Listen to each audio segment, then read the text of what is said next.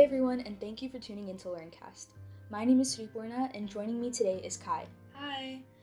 Today we'll be discussing the American and French Revolutions. So we'll start with the American Revolution, and what better place to start than the background.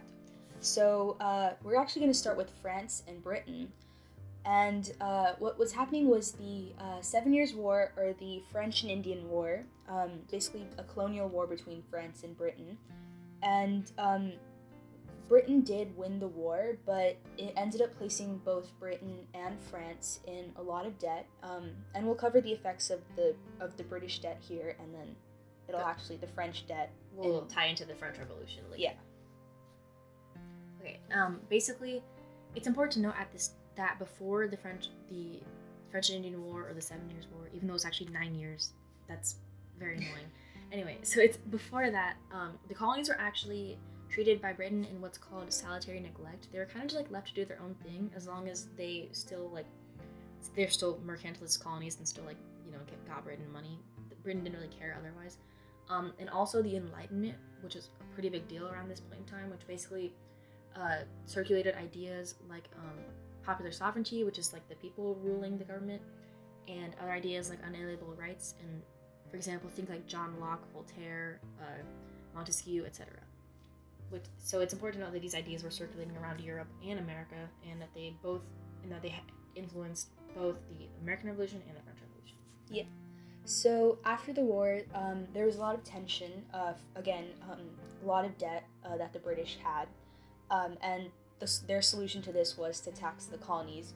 And obviously the colonies weren't really used to this because, again, the salutary neglect, they were kind of just doing their own thing, and the British were not really super into what they were doing. Yeah. So all this taxation was just kind of really surprising and very new to them, and they did not appreciate that. And then again, also a lot of Enlightenment ideas circulating around. So the taxes and the ideas were all kind of contributing to the tensions between the British and the colonies. And it's also important to note that the colonists' main issue with the taxes is that they didn't have any say in the government, in the British government, and how they did this. Yeah, that's the whole taxation without representation. Yeah, you've probably heard that a lot by now, but it's important to note that was the main reason why they had an issue with it. And also, they weren't even getting taxed that much. It's 1 or 2%, I think. So compared to now, of course, that sounds amazing, to have that little tax, but for them it was a big change, and they were not okay with it. Okay, so with all these tensions and stuff, the revolution actually kind of started. There's the first battle is the Battle of Lexington, which is in 1775. It's also kind of known as the shot heard around the world, or the first shot of the revolution. And basically it was just a standoff between the colonials and British. And also, at this time, two main factions in America began to emerge: the Patriots versus the Loyalists. The Patriots were the revolutionaries, and the Loyalists were those who wanted to just stay with Britain. Yeah, and there were also neutralists. So the Patriots made up a third of the people, the Loyalists made up a third, and then there were neutralists who also made up a third. And they didn't really pick a side; they were just neutral, as the name says. Yes, and then also the Continental Congress started meeting around this time, which is basically a proto version of our current Congress. And basically they were sending urgent messages back to King George III asking for a diplomatic end, because they didn't want to actually deal with the whole war. They only had so much money too, and also I think they thought, rightfully so, that Britain would probably win a war like that, so they wanted to just try to diplomatically end this. So with the revolution beginning, again, the British had the better odds. They were the bigger, more powerful country. They had a lot more money, a lot more resources, a lot more troops, and the Patriots were just kind of this ragtag bunch. And even then, the Patriots were only a third of the colonists. They were also loyalists and neutralists, so they weren't even the majority. So no one was really expecting the Patriots to do that well. And it's also important to note that around this time, George Washington was appointed the general of the Continental Army, which was the first time that they were trying to actually form a real army for the colonies, because before that they were most state or colonial militias. It was the Minutemen. Minutemen, who kind of were just there to defend their own colonies, and they never worked together as to try to make it a whole country. Yeah. So this was a big step for the Patriots. And then also Congress was very poor. And that's important to note because it's kind of funny. The Patriots were fighting the British because they did not appreciate being taxed so much. So the Congress didn't really have the power to tax the colonists either, because it was kind of like, well, if you're fighting against taxation, then why are you taxing again? Yeah. So Congress didn't really have the power to tax the colonists, and therefore they didn't really have a lot of money. So this just contributed to the hardships that the Patriots faced. So, like I said, or like we both said, there were definitely a lot of hardships that the Patriots had to fight against. However, there were a few advantages that ended up being really important in the Revolution. So, for one, they were on their own turf, which means that it was easier for them to like set up traps and maybe like just overall make real plans because they knew the territory themselves, right? And to go along with this, the Brits obviously didn't know the territory because they were British, and so they were not only didn't know the territory as well, but also for supplies and such, they would have to. It was like a 3-month trip just one way from Britain to America or vice versa. So 6 months total to like round trip, to get supplies and stuff. And that was obviously a big deal because. And that's like on a good day or like a good 6 months. Yeah, that was on a good trip where like nothing bad happened. So it was very difficult for them to get supplies easily and quickly, unless they were going to try to set up supply lines within the colonies. And lastly, and honestly the most important, is the Americans had a real cause to fight for. They were fighting for their liberty, their own independence, whereas the British soldiers, at the very least, were kind of just like doing what the king told them to do. They didn't have like a real attachment to the cause of the fight. Yeah. So, again, the Patriots had a lot going against them, and they had a couple advantages, but the real, like, major turning point was the Battle of Saratoga. And this was a major battle, because not only did the Patriots win the battle, but it also convinced the French to join in on the Patriots' side. So the French, they had all these resources, they had money, they had troops and things like that. So obviously a very big deal for the Patriots, that this, like, major country is now joining their side. And also it's important to note that the French, like, really did not like the British. Like, they would really have taken any reason to fight the British. And again, this contributes to the French Revolution later on.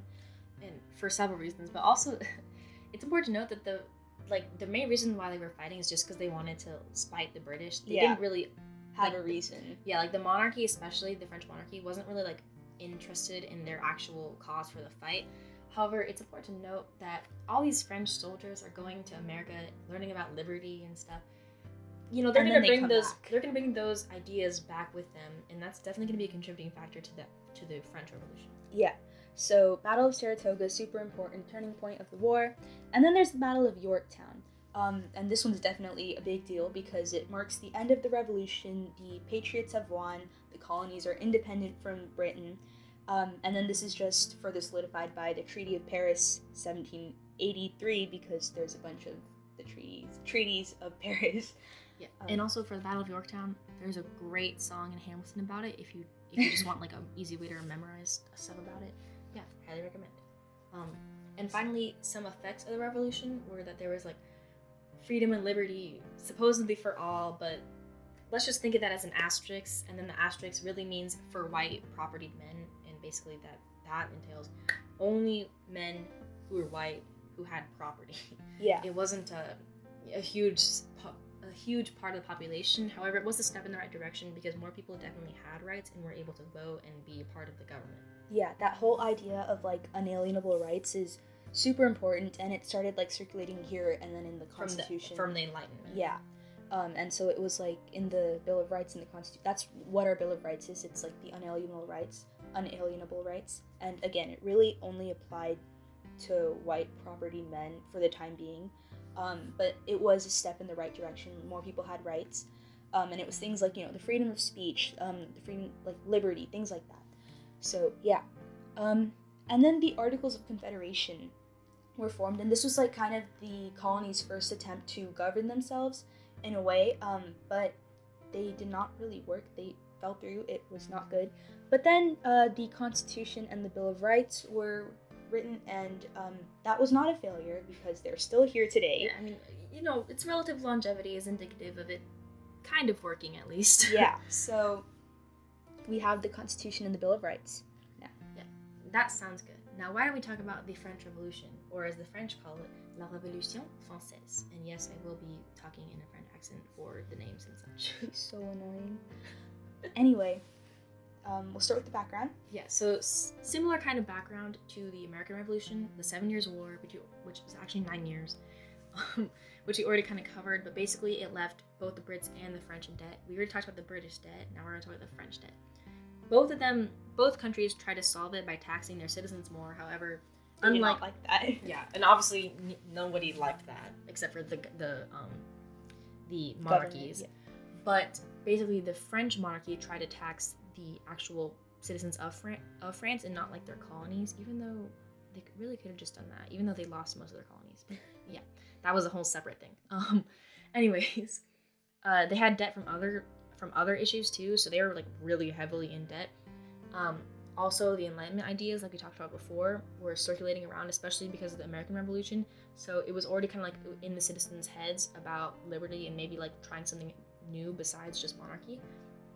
And it's also a very important thing to note at this time is that the French state and like the population in general was split into 3 groups, as 3 estates is what they're called. The first one is le clergé, or the clergy, which is like the church, especially the Catholic Church specifically. The second is la noblesse, or the nobility. This included the king and the queen, his family, and like basically the top rich nobles, like his advisors, etc. And then there's the third estate, which is like everyone else in the population. And keep in mind, the clergy and the nobility in total account for about 2% of the population. So when we say everyone else, it's true. Like literally everyone else. Yeah. And so there were like 3 main classes within the third estate. There was the peasants, which were the poorest, and they're mostly farmers. There was the artisans. Fancy French term. No, or paysans, if you will. But yeah, this is just the French name for peasant. And then there were the artisans, who were a bit better off than the peasants, but still pretty like lower class, and they were more like skilled workers, like carpenters or sometimes doctors and lawyers.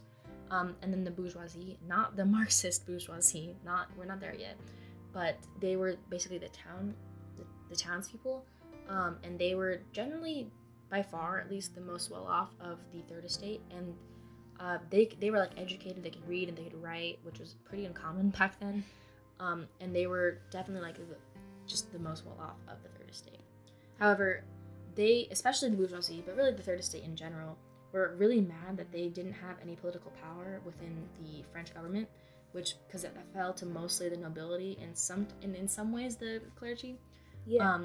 So they made up pretty much the entirety of the tax base of France, even though they didn't get any political power or any say in how taxes were used and whether they were taxed at all. Yeah, so to elaborate on that whole thing where the third estate didn't have any political power, basically, so there was the Estates General, and the 3 estates made up the Estates General. So since there were 3 estates, each estate got 1 vote. There was the clergy, who had 1 vote, the nobles, who had one vote, and the third estate, which had 1 vote. And typically, a lot of the times, the nobles and the clergy's ideals would align, and they would generally vote together. So if they voted like one way for like taxation, and the third estate voted another way, obviously the third estate would be outvoted because it was 2-1, and so this would happen all the time. So that's how a lot of the political power that the third estate supposedly had was taken away, just because they were constantly outvoted. Yeah. And it was really unfair because the third estate made up the majority of the population. So 2% of the population was getting 2 votes, and the rest of it, the 98%, was getting 1 vote. So that was definitely a state of like outrage, basically. So because of this, the third estate went off and formed their own thing, the National Assembly, and they basically just like vowed to help make the laws of France, and like they would be fair and they would benefit the third estate. And King Louis XVI did not like this, so he ordered them to disband, which they did not do, and they were actually really dramatic about it. But they went to a tennis court. All places. Yeah, a tennis court, and they took an oath to basically to fight for their liberty. Yeah, and they claimed the absolute right to make laws in France, and it's called the tennis court oath, so very easy to remember. They took an oath and a tennis court oath. But yeah. Okay, another new point within the revolution is it was much more radical and violent than the American Revolution. Like, obviously there was fighting and war in both, but the French people were not playing around. For example, they stormed the Bastille, which is basically a French government military fort, and they also housed some mentally insane type people and also some nobles who just kind of partied too hard. But yeah, there's some rumors spread around that there were actually like revolutionary people who were like imprisoned within it, and so the revolutionaries stormed it, and it was obviously a very big deal. Like, I mean, there's a reason that there's an entire holiday for it, like the Bastille Day, even though July 14th. Yes, even though it like really didn't have any real impact except for just raising tensions between the government and the revolutionaries. Another thing to mention is that women had a much more like important and just in general like bigger role in the French Revolution than they did in the American Revolution. So the women were just as mad, if not more mad, than the men. And they, for example, one of the biggest problems is that they couldn't even buy bread, which is like their main form of sustenance. And so because of that, they were so mad that they basically decided to march all the way to Versailles, which is a pretty good distance away from Paris, which is where most of the revolutionaries were. And so they marched all the way to the Palace of Versailles, which is where the king and Marie Antoinette were staying, or have been staying at the very least. And they basically stormed the palace and were looking for bread, and then eventually tried to look for Marie Antoinette to probably behead her. Yeah, behead her. They were really, really keen on beheading people. And basically, they didn't end up finding Marie Antoinette, but they did force the king and queen, like, through this entire process to move back to Paris. And to the Tuileries Palace. Yes. And both the storming the Bastille and the march to Versailles happened around 1789, and then 2 years later, the king and queen were finally like, okay, we can't do this. We have to leave the country, and we have to like gather people to help us fight against the revolutionaries. So they decide to try and leave France, in what is known as the flight to Varennes. However, they were not very smart about this. They disguised themselves as diplomats, but it was incredibly bad disguises, and the peasants and the Third Estate in general saw right through this. And basically, like, with that, when they found out that the monarchy was leaving, they lost all their faith, and that was like the real time when they're like, there's no going back. Like, yeah, we can't trust them anymore. Also, fun fact, the Tuileries Palace is the Louvre today. So yeah, cool museum. But anyway, so around this time, the Declaration of the Rights of Man and Citizen was written and established. And like, as you can tell by the name, it was declared like what the rights of men and citizen were, and again, really mainly applied to white property men, but it was a step in the right direction, I guess. Think kind of like the Declaration of Independence, and also a little bit of the Constitution. Mm-hmm. Yeah. And it was really like based off a bit of like what the Americans were doing in the colonies over there too. So yeah, a lot of inspiration was taken from that. And then there was the trial of Citizen Louis Capet. So basically, Louis XVI was tried for treason against France, and yeah, he was... Yes, and he was called citizen because at this time, the French were like so done with the monarchy that they didn't even want titles anymore, so they called everyone a citizen regardless of the power that they had. They kind of like the whole comrade thing. Yeah, in Soviet Russia. And so he was just called Citizen Louis Capet. It was kind of like... It took away his power, kind of like he's not the king, he's our equal, basically. He's just another citizen of France. So yeah, Louis Capet was tried, and he was convicted of treason against France, and then he was guillotined. And so was like Marie Antoinette and like the rest of his family around this time. And also, fun fact, the guy who invented the guillotine was named Guillotine, and he was guillotined, so, like, guillotine got guillotined. Yeah, very fitting. Very fitting. They were very keen on the whole guillotining. So remember the radicalization? That doesn't stop after King Louis dies. In fact, you might say that it just got worse. So the Committee of Public Safety was basically developed as kind of an interim government after the death of the king and queen. And basically, this one committee had pretty much the entirety of the governmental power in France. They controlled the military, the courts, and most legislation, so they were pretty much like the government.